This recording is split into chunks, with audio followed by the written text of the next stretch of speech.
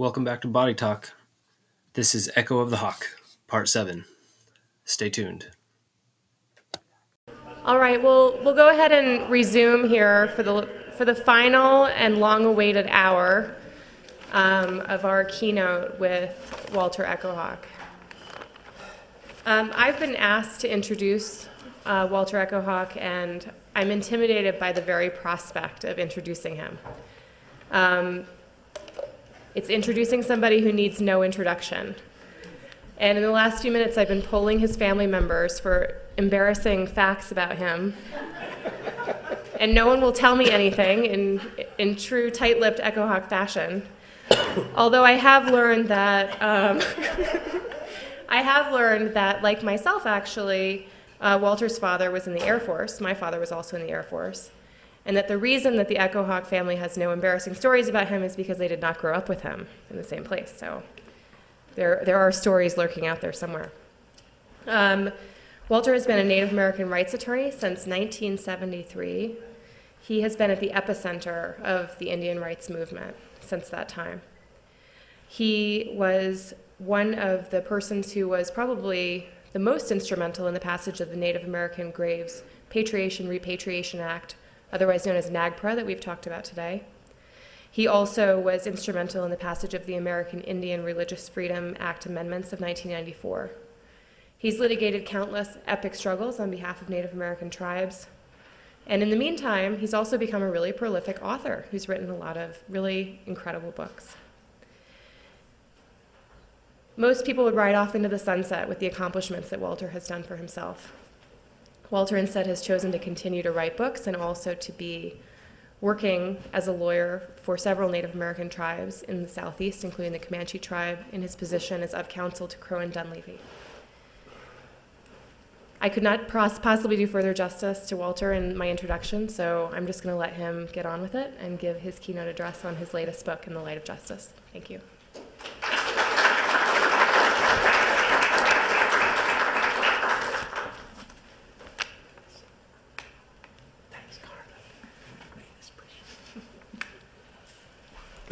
Thank you, Carla, for that very kind introduction, and I'm glad my family members didn't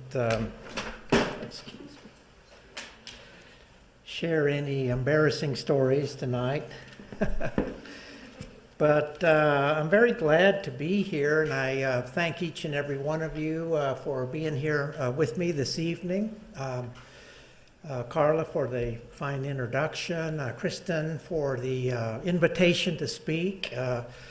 There is an axiom in federal Indian law, and that is that all roads lead to Boulder.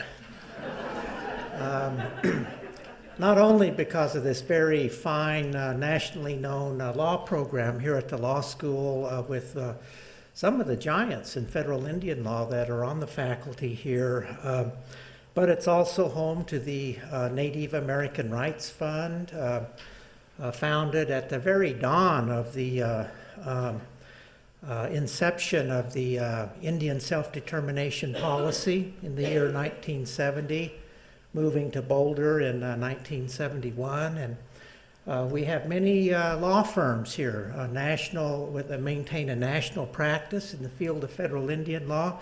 It's one of the few towns that you can go to where almost every other person you meet on the street corner is versed in federal Indian law, Indian water law, litigators, so I'm very glad to be back in Boulder.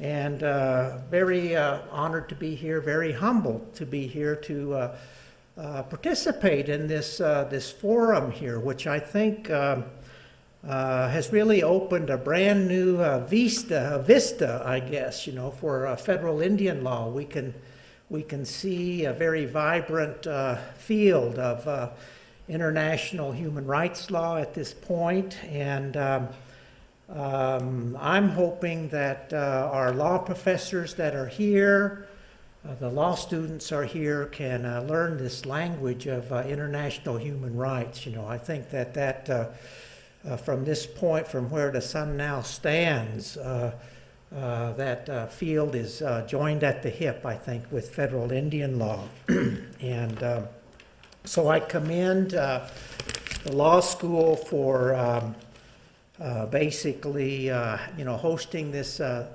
conference. I think law schools around the country now are starting to look at this UN declaration and the rights, human rights of indigenous peoples, and beginning to fathom the great possibilities that lie out there, for our Native American people. And so I commend the law school for engaging in that process, and I certainly learned a whole lot today, being here. And I'm very pleased this evening to provide a book lecture on my new book, In the Light of Justice. It is about a brand new legal framework for defining Native American rights in the United States. It does basically three things in these pages here. First, it examines the landmark UN Declaration on the Rights of Indigenous Peoples, which is an international human rights instrument that creates a very comprehensive, standalone framework for defining Native American rights as well as indigenous peoples around the world. In 41 articles, it lays out, I think, the new order of the day for 150 nations around the world. Secondly, this book compares these UN human rights standards with existing U.S. law and policy to see how well our law and policy compares with these modern international human rights standards. And then thirdly, the book urges our nation to undertake a social and legal movement to implement these human rights standards into U.S. law and policy. And I think it's very fitting here in Boulder, one of the great centers for federal Indian law, to begin contemplating a legal movement to implement these standards emanating from Boulder, Colorado. Before I go much further, I have to say I'm very indebted to James Anaya, Professor Anaya, for writing the foreword to this book. This brilliant Indigenous lawyer is currently the UN Special Rapporteur for the rights of indigenous peoples at the UN, and as such is the point person, I guess, in the UN to assist nations in interpreting and implementing this UN declaration in countries around the world. And I've been in awe of James Anaya for many years, and I was very intimidated when he agreed to write the foreword, because I knew I had to do a good job. But what I'd like to do tonight is basically cover three areas with you. First, I'd like to talk about why I wrote this book about this declaration. Secondly, I'd like to just briefly describe the declaration for you and its new human rights framework. Thirdly, I'd like to discuss some of the issues and findings that I made in my comparative legal analysis that I made in this book, focusing especially on the need for these standards in the United States.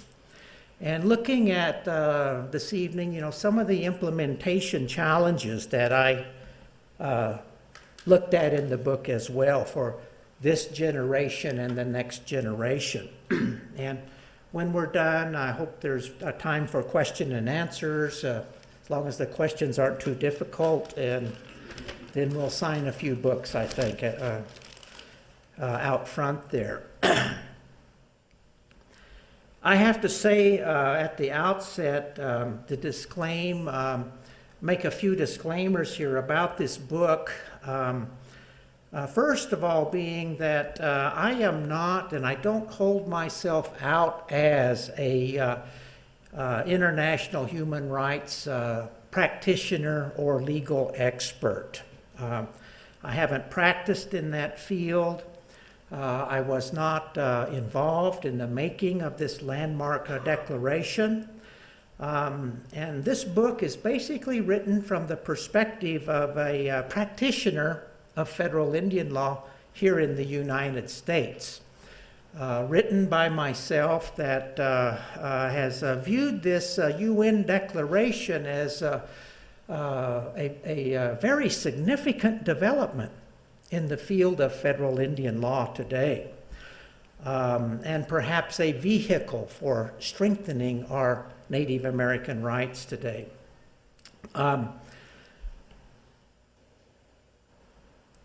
So at the outset, before I cover these three areas with you, I wanted to lay out the book's premise, or the premise of this book, and that is this: that this is a historic time for federal Indian law and policy.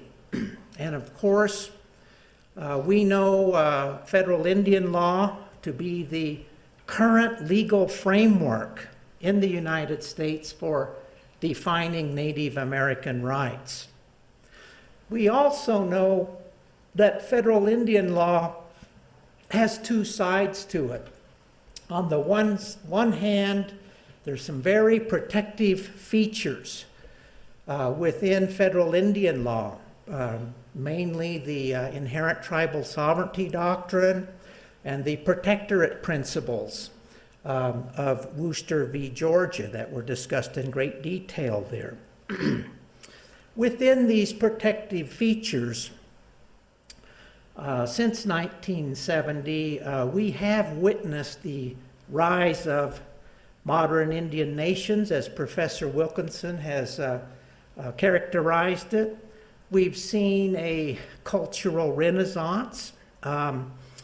But on the other hand, we also have to acknowledge, as practitioners of this area of the law, that there's no question that federal Indian law also has a dark side to it, with some very distinct anti-Indigenous features and functions that are seen in nefarious legal doctrines, in unjust legal fictions, and a quite significant body of racist jurisprudence, together with some inherent tensions that can be found within the body of federal Indian law.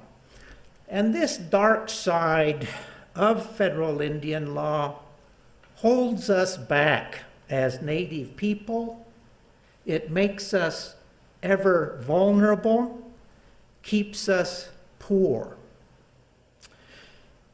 But today, we can very clearly see now two legal frameworks for defining Native American rights: federal Indian law on the one hand, and this new human rights framework that's laid out in this declaration. It reminds me of an old Pawnee song about a spotted horse that you see out on the plains, very far away, and it's coming to us. It makes us feel good because we know it's bringing good things for us. That's what this declaration is. It's like that white spotted horse. And when it arrives, we will have a new era of federal Indian law. Federal Indian law will never be the same once that spotted horse gets here. And so the premise of this book is that today we stand at a crossroads between these two legal frameworks. And I believe that the challenge of our generation and the next generation is to save the best from our old legal framework, and there's some very vibrant protective features there, to be sure, and merge them with this new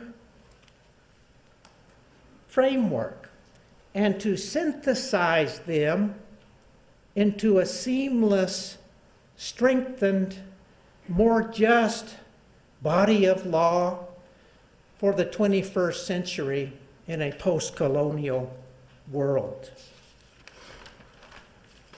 So with that premise in this book, let me turn to my first task tonight, basically why I wrote this book. And as was mentioned, you know, I've practiced federal Indian law basically most of my life, since 1973. But, and a dyed-in-the-wool domestic practitioner, I guess you could say. But to me, there's three reasons that really motivated me here and made me kind of want to explore these topics. The first is the need to strengthen federal Indian law.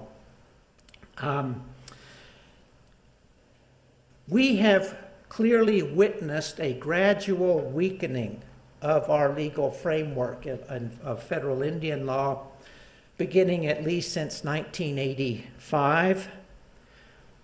Court observers tell us that our Indian tribes have lost over 80% of the cases that come before the High Court, sometimes in some terms as high as 88%.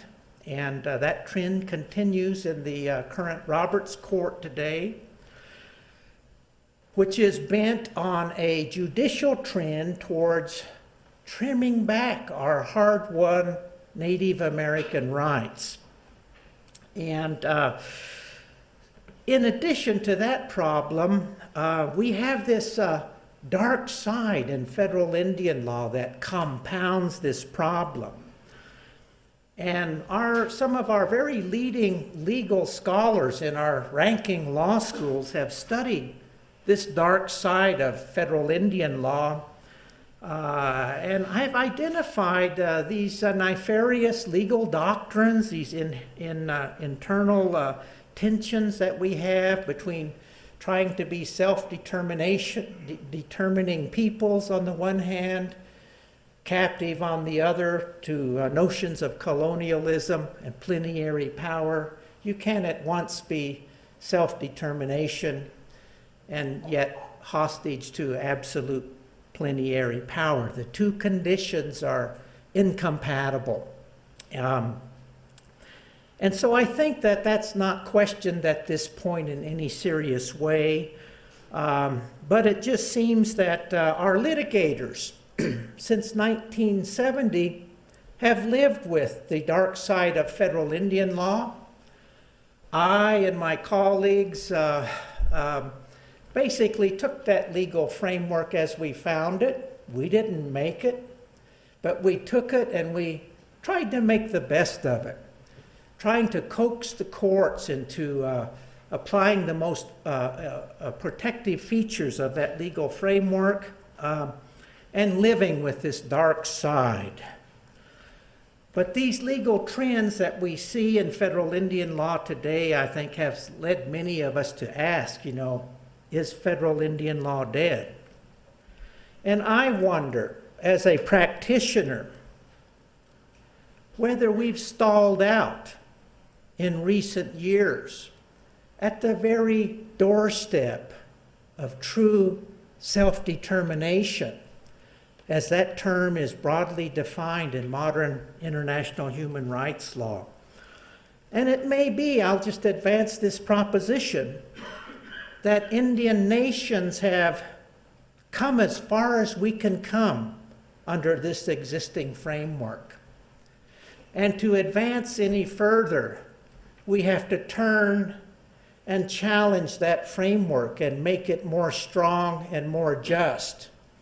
I think we saw that in the campaign of Black America to overturn the law of segregation that was given to us by the Supreme Court in Plessy v. Ferguson.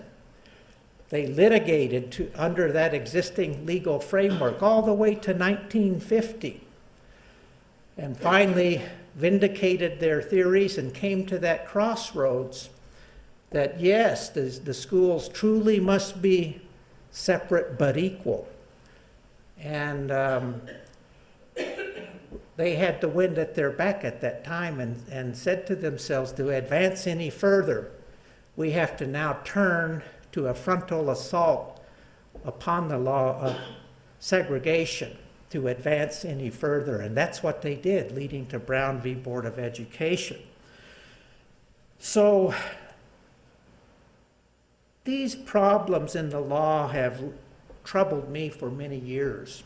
And I believe that federal Indian law is in deep trouble today, that it does need a lifeline, and I think that this UN declaration may be that lifeline. And so I'm urging, and this book urges all of our profession and our tribal leaders, Americans of goodwill, to look to this declaration perhaps to make our legal culture more just as it pertains to Native Americans. The second reason I wanted to write this book was because of these numerous hard-to-solve social ills that we continue to see today in our tribal communities across the country. These are shocking socioeconomic gaps between Native American people and our non-Indian neighbors, in terms of the lowest life expectancy in the nation, the biggest, highest rate of poverty, poorest housing, poorest medical care, mental health care, the highest rates of violence in the nation, highest suicide rates, unemployment. These social ills have lingered for so long that they're seen as normal, and they threaten to become permanent. And we have to ask ourselves, how do we account for these shocking inequities? I think that our social science researchers will have looked at these hard-to-solve social ills through the lens of historical trauma and see them as unhealed wounds that have come to us from our legacy of conquest. The history of dispossession, warfare, acts of genocide, subjugation, marginalization. These are the end products that we see from that legacy today, also end products under our existing law and social policy as well. This UN declaration is specifically designed to solve these hard-to-solve social ills through a human rights framework and to redress the inherited effects that all of us have inherited from that legacy of colonialism in a human rights framework. So I felt a need to study this new framework as a prescription for these ills. Thirdly, I felt a need to help educate the public and help educate Native America about this declaration. This was largely, even though it was in the UN for more than 20 years, and we have to pay tribute and bow to the pioneers, the indigenous pioneers that went to the UN, the International Treaty Council. Indian Law Resource Center, NARF, NCAI, Navajo Nation, numerous tribes that went to the international realm and secured this declaration, this landmark declaration. But it was largely unheralded, an unheralded event. And when President Obama approved it in the year 2010, I think it caught our nation by surprise. It caught our tribal leaders with their chaps down, so to speak, most of whom had not read this document. Our tribal attorneys were not versed in that or international human rights law.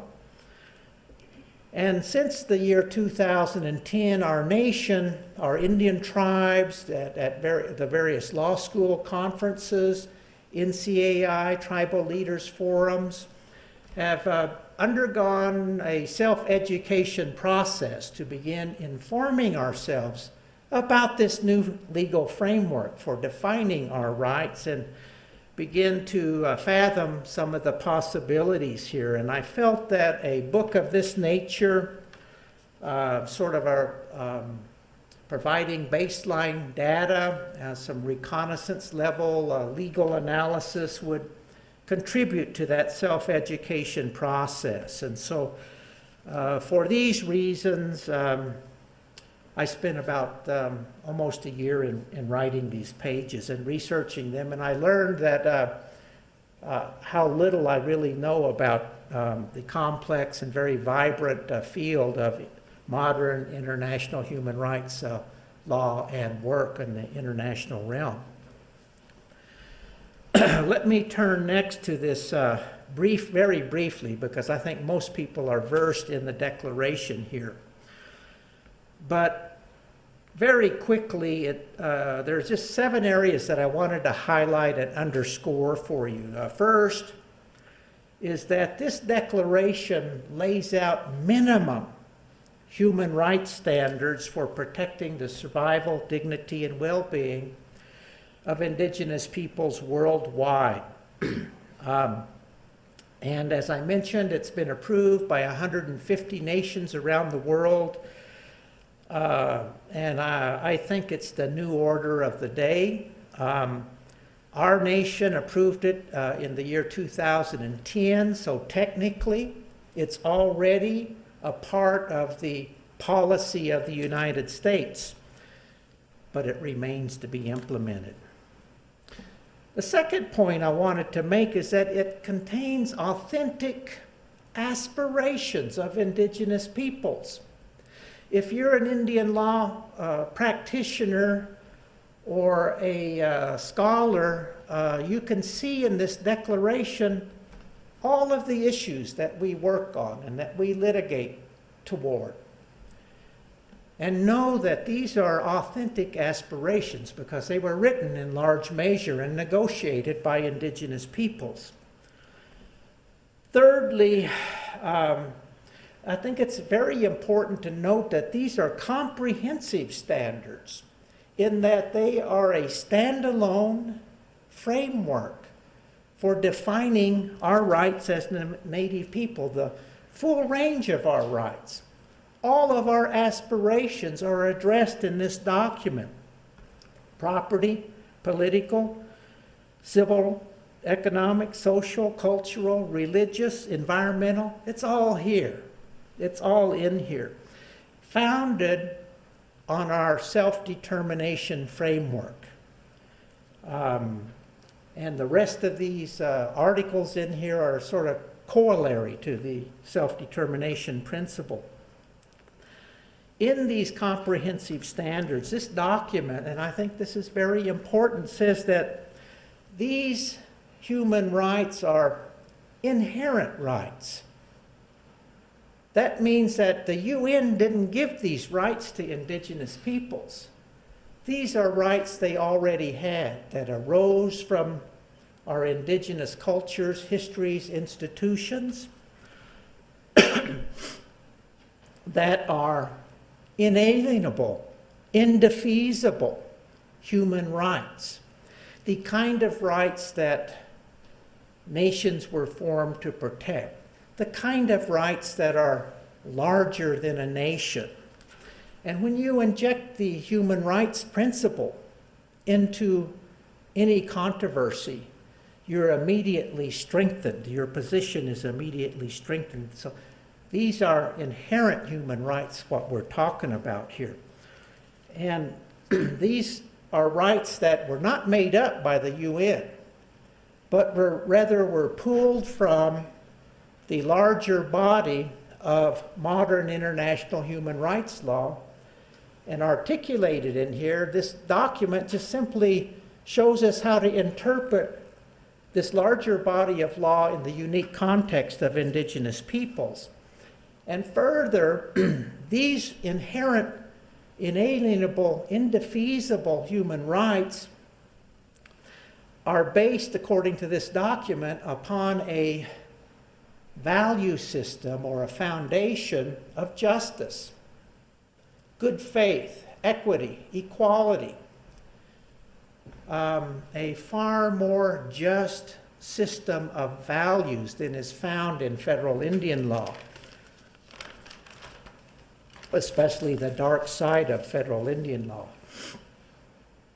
The fourth point I wanted to make here is that these rights under international law are not considered new rights or special rights for indigenous peoples, but rather, as I mentioned, simply standards pulled from this larger body of law that tells us how to interpret this larger body of law in the situation of indigenous peoples, so that indigenous peoples have the same human rights that the rest of humanity already enjoys. Fifth, I wanted to mention some of my findings in this book were twofold. First, that many of these UN standards are largely compatible with U.S. law and policy in its finest hour and at its very best. We see some compatibility there. And that shouldn't be surprising given the core American values that arose from the human rights principle that were written into the Declaration of Independence. Also our Indian self-determination policy, that's been our policy here since 1970. And if we look at our legal culture from the 10 best cases ever decided, we can see that the impact here would be to strengthen those cases and make them more reliable. Our nation, I think, embarked upon a process of strengthening Native American rights all the way back in 1970 with this Indian self-determination policy. But this UN declaration shows us how to complete that process. But I also found at the same time that many areas of our existing law and policy fail to comply with these UN standards, that we need to uplift them so that they comport with each and every one of these standards. And a lot of that analysis is laid out in this book here. The sixth point that I wanted to make about this new framework is that this declaration asks each nation to implement these standards in partnership with indigenous peoples, in consultation and cooperation and good faith with Native people. This is not a legally binding treaty that is self-enforcing, that federal courts have to enforce, even though it does contain norms, customary norms in international human rights law that are part of our federal common law. And also, there's probably a lot of principles and standards in here that are also embedded in UN treaties to which the human rights treaties to which the U.S. is a party. So this establishes a very strong legal framework for simply implementing these standards and domesticating these UN standards into our law and policies here. But it has to do it in partnership. The U.S. is supposed to provide technical assistance and funding to do it.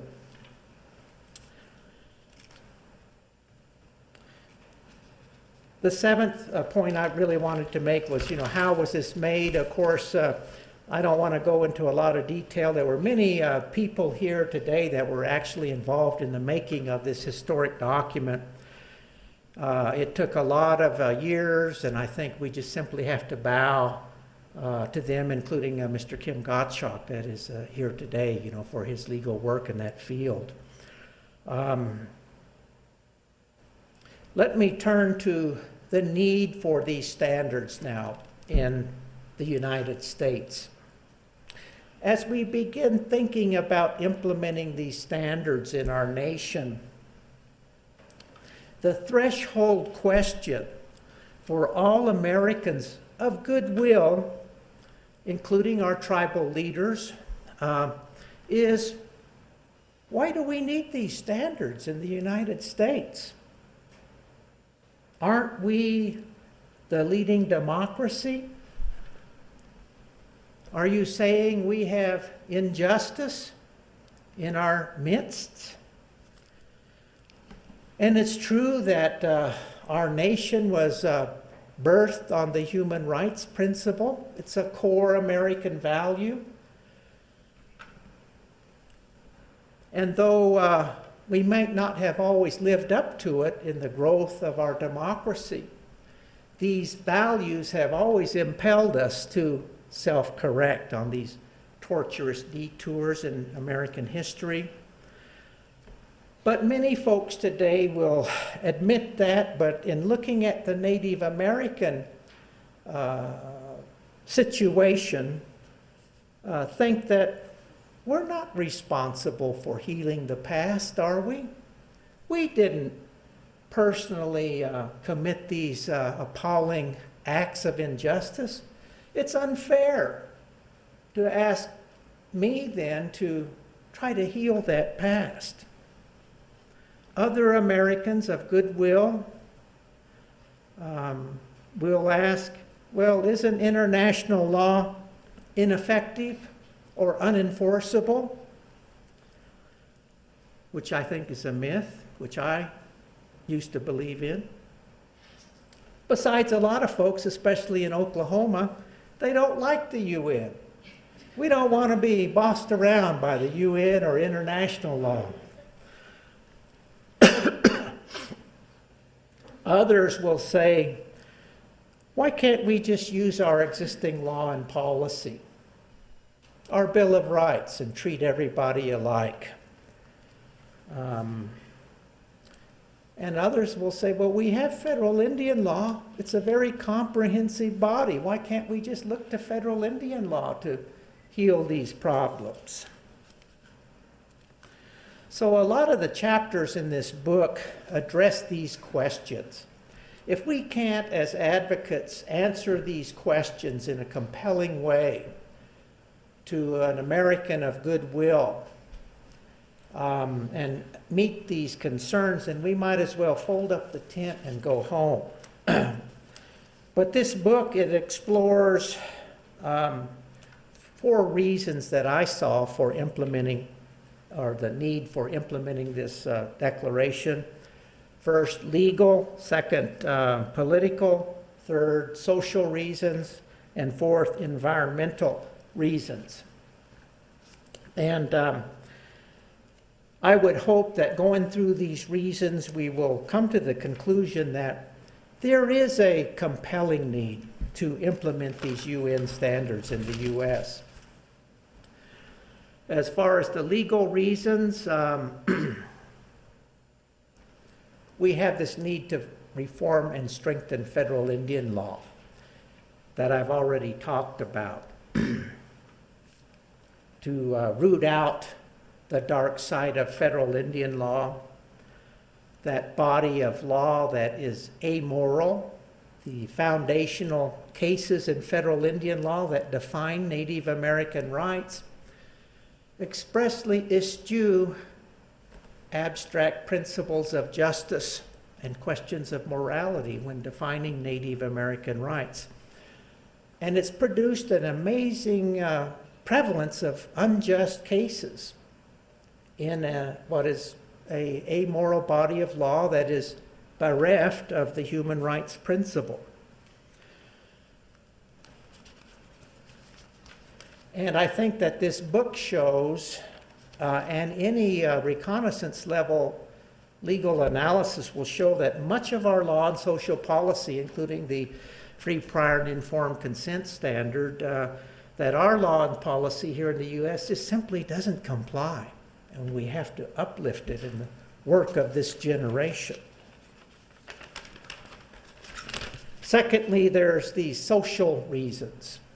That is, this legacy of conquest and these hard-to-solve social ills that I've talked about earlier. I think that those cry out to be healed in a program of national reconciliation in a human rights framework. And that's precisely what this roadmap does for our nation, so that we can move beyond that legacy once and for all as a more strengthened and unified nation and more just nation. Third, I think we have political problems related to how best to incorporate indigenous peoples into the body politic, the Indian problem. Ever since our nation set about colonizing the Indians, the question that has always perplexed our nation is, what do we do with the Indians after we've taken everything? How do we incorporate them into the body politic? And we've had historically these zigzagging attempts to do that. Everything from the Worcester framework of domestic dependent nations that exist in our country as federal protectorates, to removing the Indians in the Indian removal movement, to exterminating the Indians during the Indian Wars, to placing them under guardianship, civilization policies, to strengthening tribal governments, to terminating the tribal governments, and back to Indian self-determination, and the debate continues today. But this declaration shows us how to do it. It says that we got it right in this self-determination policy to bring Native people into the body politic under the self-determination framework with our indigenous rights intact. So it helps us answer that political question. And then finally, we have these environmental problems that Rick Williams' prayer alluded to for Mother Earth. And I think that we have a growing environmental crisis here. It's gotten worse, not better. And we just can't solve it. This global warming, we live in a warming world. We see a mass extinction event going on. And we just can't solve it. Why? We have no land ethic or sea ethic. We don't know how to comport ourselves to the natural world. We don't have a moral compass to do that. We've not been able to get Leopold's land ethic that he asked us to try to get as the product of a mature society. And we don't have anything in our Western traditions or our historical religions that can teach us how we're supposed to, as humans, comport to the natural world. And we have to look to the indigenous peoples their primal religions, their hunting, fishing, and gathering cosmologies and value systems teach us. These are the oldest worldviews of the human race that were wired into our human biology as we spread across the planet. They teach us how to do that. And I think that there's a congruity between protecting these cultures and worldviews, these indigenous habitats, the environmental integrity of these indigenous habitats, which are required under these standards, and empowering the Native people so that they can share these values with us, and then perhaps we can incorporate them alongside our own and forge an American land ethic.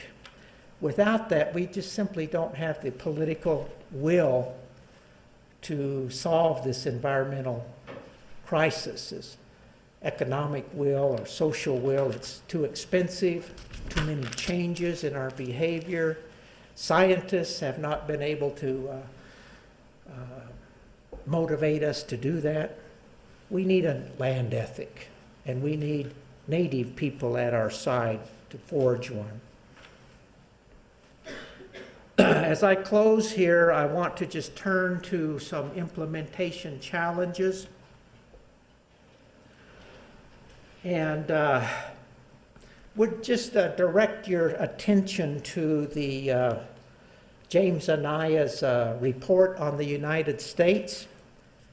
Again, he's the UN Special Rapporteur on the Rights of Indigenous Peoples. He came to the United States on an official mission in the year 2012 to consult with the United States government, federal agencies, Indian tribes, Native leaders, to find out about the situation of human rights for Native people here in the U.S., and maybe to provide some recommendations to the United States government about how to comply with the UN declaration. And he came up with a report, an official UN report entitled The Human Rights Situation of Indigenous Peoples in the United States in 2012. Go to the computer and download this report and read it as a starting point for implementing this declaration into our law and policy. This report, I think you will see when you read it, is one of these rare evaluations, I think, of U.S. policy that comes along once in a rare while, that can and will become a catalyst for change. It's all in there in his report. He found, after his hearings and consultations, that significant challenges exist in the United States to overcome our legacy of conquest and meet these minimum standards. He determined that existing federal programs need to be upgraded, made more effective, that new measures are required in a program of national reconciliation. And he lists problem areas in 10 areas, and lays out a big task for our nation in this next generation to meet these challenges. And he lays out specific recommendations for all three branches of the federal government. And I just want to call your attention to some of them to give you a flavor. For the executive branch, he says that the agency leaders need to identify and remove any barriers to the effective implementation of this declaration, that the president should issue an executive order to all executive agencies, directing them to adhere to this declaration in their decision-making pertaining to Native Americans. He recommends that all executive agencies need to ensure that their decisions and consultation procedures are consistent with the Declaration. He says that the President needs to follow up on Congress's apology to Native America that was issued in the year 2010 and pursue a national program of reconciliation. On Congress, he urges Congress to act promptly on indigenous proposals for protecting their rights, which is a tall order inside the Beltway these days. He also tells Congress that it needs to hold hearings to educate members of Congress about this declaration, that it needs to enact legislation, enact legislative reforms and new legislation as required to achieve the reconciliation that he's looking for here. He's saying that any legislation passed by Congress should be in alignment with these human rights standards of this declaration. And then he goes on to say that Congress should refrain from unilaterally extinguishing Native American rights. In other words, he's asking Congress to curb its own power on the basis that the unilateral, and here we're talking about plenary power, termination of indigenous rights is immoral, and it flies in the face of the United States international human rights obligations. Then he gives directions to the federal courts, the federal judiciary. He recognizes their significant role that we all know in defining Native rights, but he says that the courts have, and I'm quoting here, have articulated grounds for limiting those rights on the basis of colonial era doctrines that is out of step with contemporary human rights values. He goes on to say that the courts should discard such doctrines and furthermore adopt alternative jurisprudence consonant with modern international human rights values.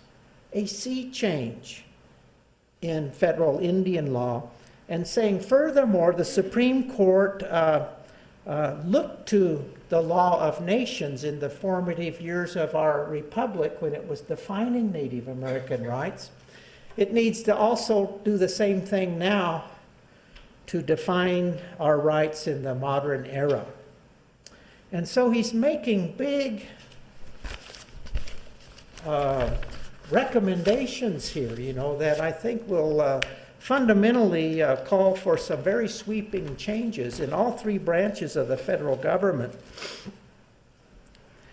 And I think that the ball is in our court here in this room to implement these standards. They're not self-executing or self-implementing standards.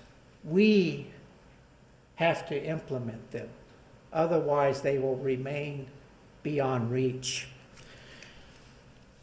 And I think that a first big step in doing that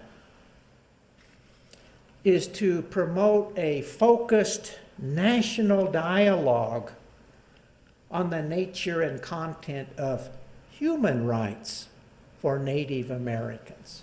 Human rights. We've never had that dialogue of that nature here in our nation.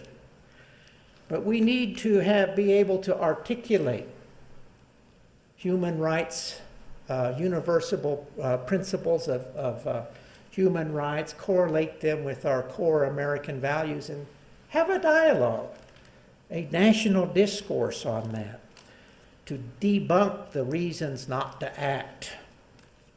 And so I think that law schools and our young students in Native American studies will have a big role in arming our young people to be able to engage in a dialogue of that nature.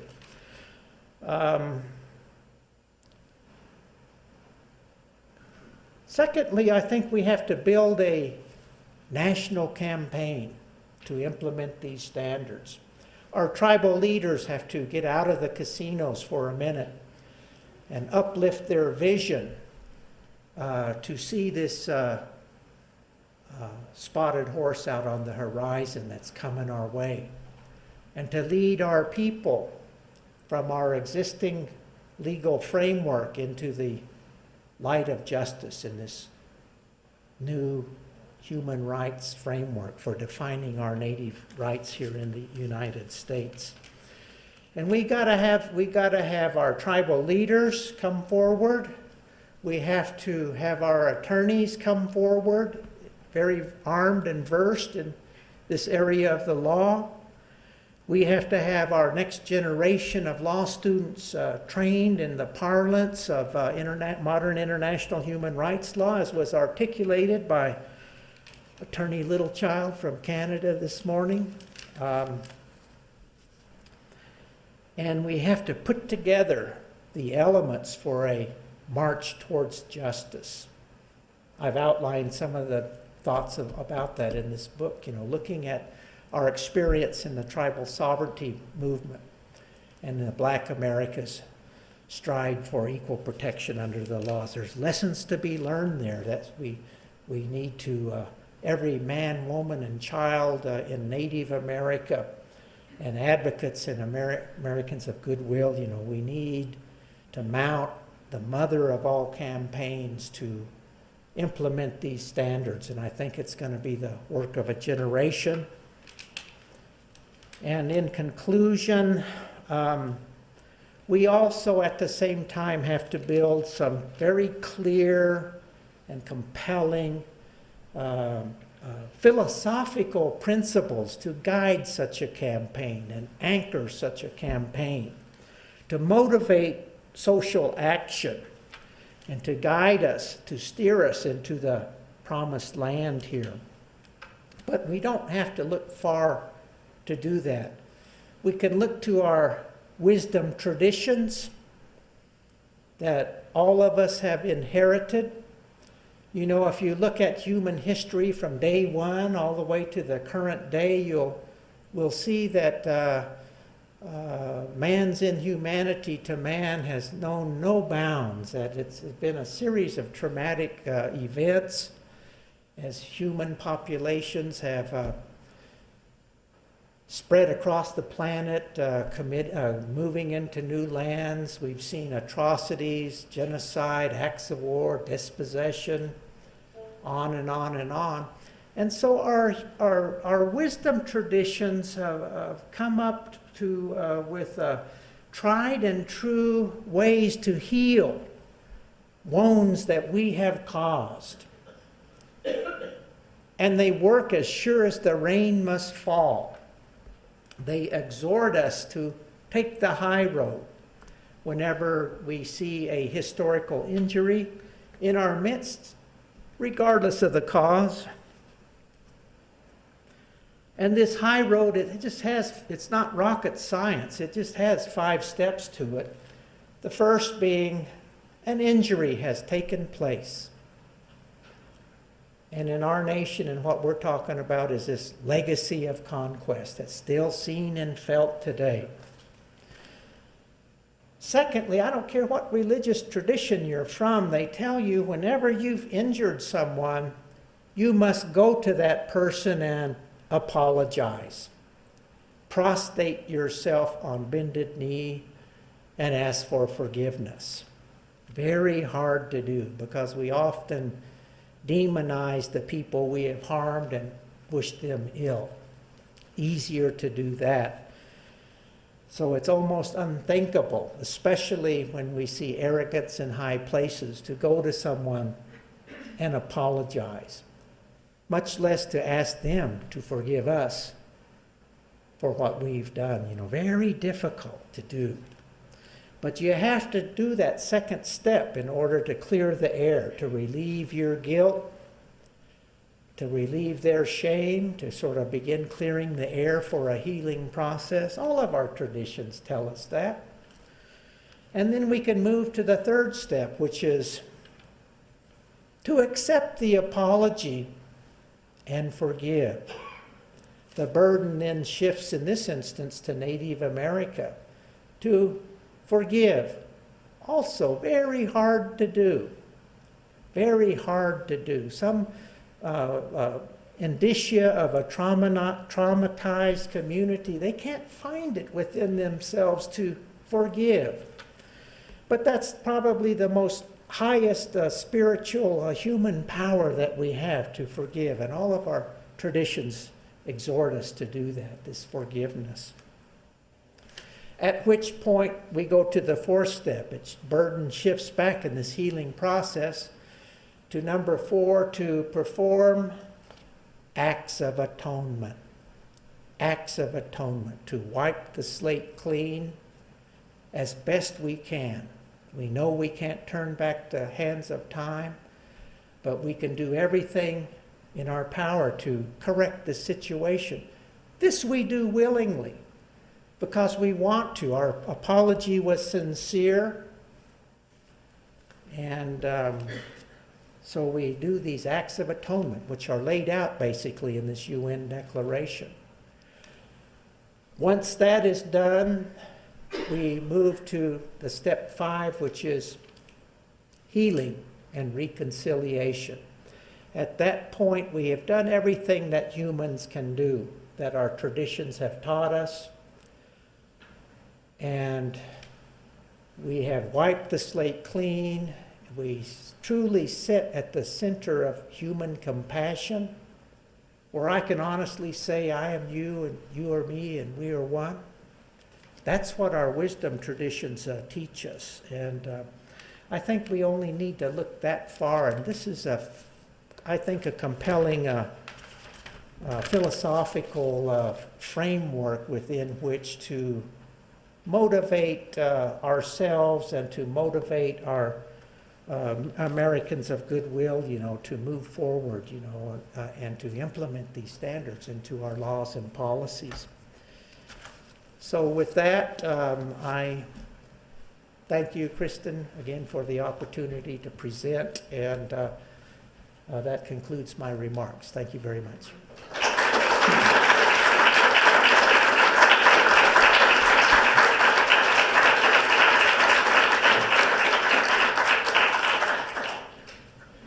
I believe we've got time for a question or two, probably very short, Carla, given the lateness of the day.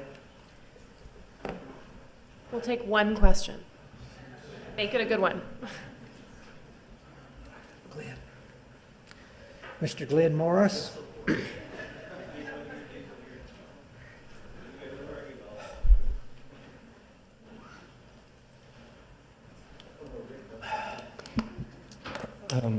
Thank you. I want to commend you for the release of your book and your contribution to the body of literature in this field. Your analysis relies heavily on this human rights framework.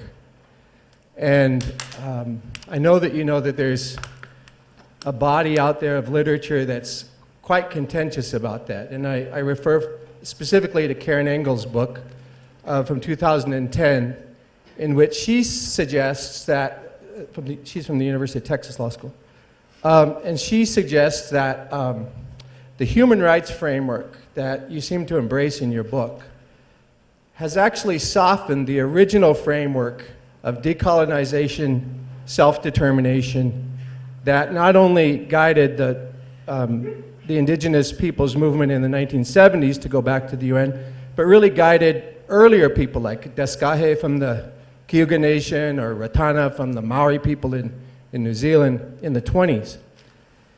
And because the decolonization framework of self-determination was international in scope, but the human rights framework is more individual-oriented and tends not to focus so much on collective rights. I know that you don't go that far, but there are some who suggest that that shift in the debate over the Declaration over 20 years moved the Declaration from this strong international approach for indigenous peoples to decolonize from this enclave brand of colonialism to a more domesticated form of self-determination as embodied in U.S. federal Indian law, the Indian Self-Determination Act of 1975, for example. And so we heard from Kevin Washburn this morning about how the United States actually continues to view itself as one of the practitioners of best practices in the world. Even though I know that you don't agree with that, the U.S. government believes that. And it continually says that. It said it at the Working Group on Indigenous Populations, says it at the Permanent Forum on Indigenous Issues. He also mentioned this next September, there's going to be a meeting in New York at the UN called the High-Level Plenary Meeting that they're deceptively calling a World Conference on Indigenous Peoples, in which states are getting together to decide what are the best practices for indigenous, the implementation of the Declaration. The United States believes, and has consistently said in all of these bodies, embracing that human rights framework, that, I'm sorry for the long-winded question, but it's really important for me to understand your position about this because of your contribution here. That the United States says that the Declaration must conform to federal Indian law and not the other way around. And you seem to be suggesting the opposite, that federal Indian law needs to be challenged to conform to the standards of the Declaration. So I'm wondering if you could just address some of those questions that I've posed, this conflict between the original philosophy of the decolonization model of self-determination versus the human rights model, which is mostly a domestic autonomy model, and also this conflict between what the United States has consistently said it's willing to do under the Declaration and what indigenous peoples aspire to do under the Declaration. Thanks. Thank you. Glenn, those are very good questions, and I think that certainly all of those questions need to be looked at internally in Native America. I think that I would view the self-determination and the realm of human rights here as a further step in decolonization. And we are talking about here the collective rights of indigenous peoples, you know, in a human rights framework, not individual rights. Well, I guess you can have individual rights as a subset, but primarily collective rights. And I'm looking at and advocating that we need to change our domestic federal Indian law to strengthen it by importing these human rights that are described in the Declaration into our domestic law and policy. And I think that you know, if the Supreme Court had to apply these principles, for example, to resolve some of the cases, the 10 worst cases ever decided that I analyzed in my last book, the outcome would have been totally different, and we would have no dark side of the federal Indian law. I think that we have to proceed very carefully here, and I think our legal scholars have to help us to, you know, there's been for a long time in federal Indian law, there's been this concern about the gradual weakening of federal Indian law. One school of thought being we need to decolonize federal Indian law and get rid of this dark side and do something different. But I've never seen the answer of how we would replace that. You know, what would we replace it with? Well, I think this declaration shows us what we could replace that with. Then this other school of thought is, no, we got to keep our existing legal framework, even if it's got a dark side, because we don't want to stray from it. We're fearful what the Supreme Court would do. We've seen it stray from some of these principles, and we don't like the result.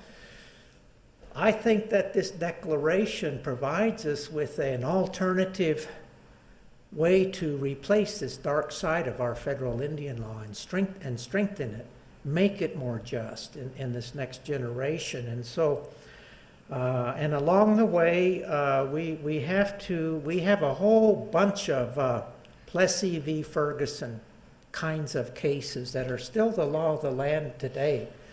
Johnson v. McIntosh, and on and on and on. You know, and our litigators shouldn't be cowering in fear of the Supreme Court and huddling, or Indian country shouldn't huddle against this assault by the Supreme Court. You know, we have to turn and confront that and overturn these cases if we're going to advance any further, you know, because it's my view that we've come as far as we can riding this horse, and we've got to change it. And I just look at this declaration as a lifeline to doing that.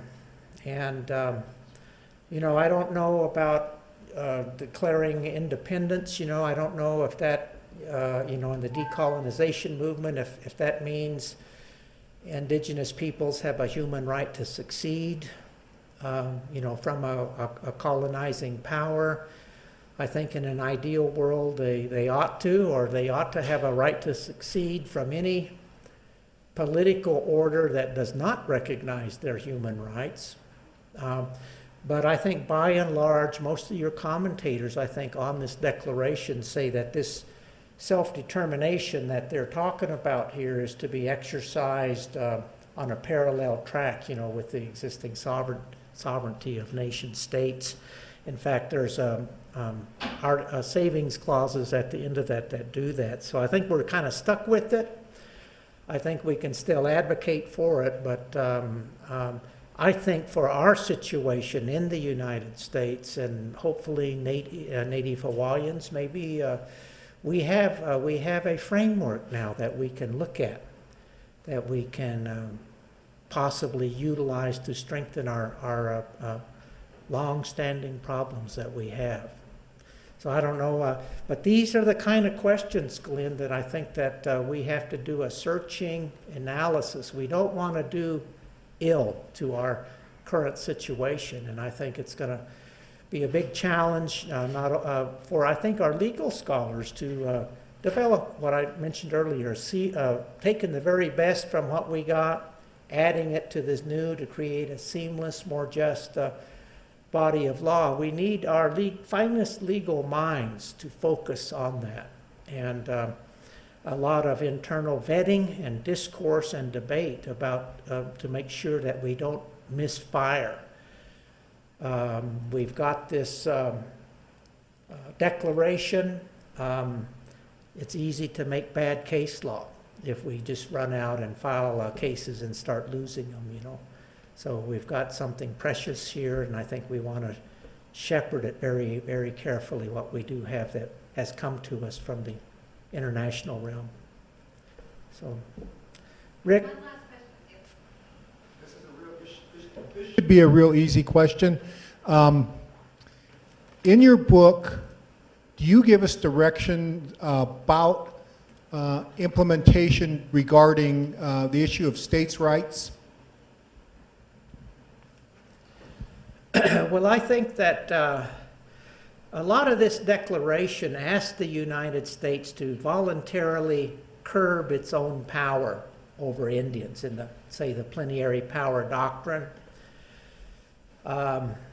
It asks the Supreme Court to say to itself, it's no longer the courts of the conqueror, It can no longer divest our right to self-government, self-determination at its own whim. And so at face value, it's kind of asking them to do a lot. But I think in my book, I thought, well, it's kind of like the states' rights principle, you know, that there is a acceptable limit to federal power. And I think the acceptable limit to federal power over Native America is circumscribed by this human rights principle. We can no sooner take away tribal self-government or intrude upon it than we could engage in slavery or piracy or sexual trafficking or acts of genocide. That's the kind of rights that we're talking about here. Inherent, inalienable human rights that are larger than the nation. And that's quite a new way of reconceptualizing Native American rights, because none of our cases and probably none of our statutes are imbued with this human rights principle. You know, we have some legislative history in NAGPRA, for example, saying this is human rights legislation. But by and large, our legal framework is bereft of the human rights principle. You can't find it in judicial discourse, in judicial precepts or principles. You know, it's a totally amoral legal framework. But I think James Anaya's recommendation, you know, that Congress, you know, has to sort of curb in, rein in the exercise of its power, is doing nothing less than asking Congress to curb its own power in a similar vein that it would no sooner destroy or prey upon or exploit or colonize the states, you know, and the states' rights principle. So it's sort of an analogous way of looking at curbing federal power in a voluntary way that's looked upon as quite sound, you know. So with that, I hope that the Great Spirit, you know, will be at everyone's side in the coming days, and especially the students that are here and everyone. Thank you very much.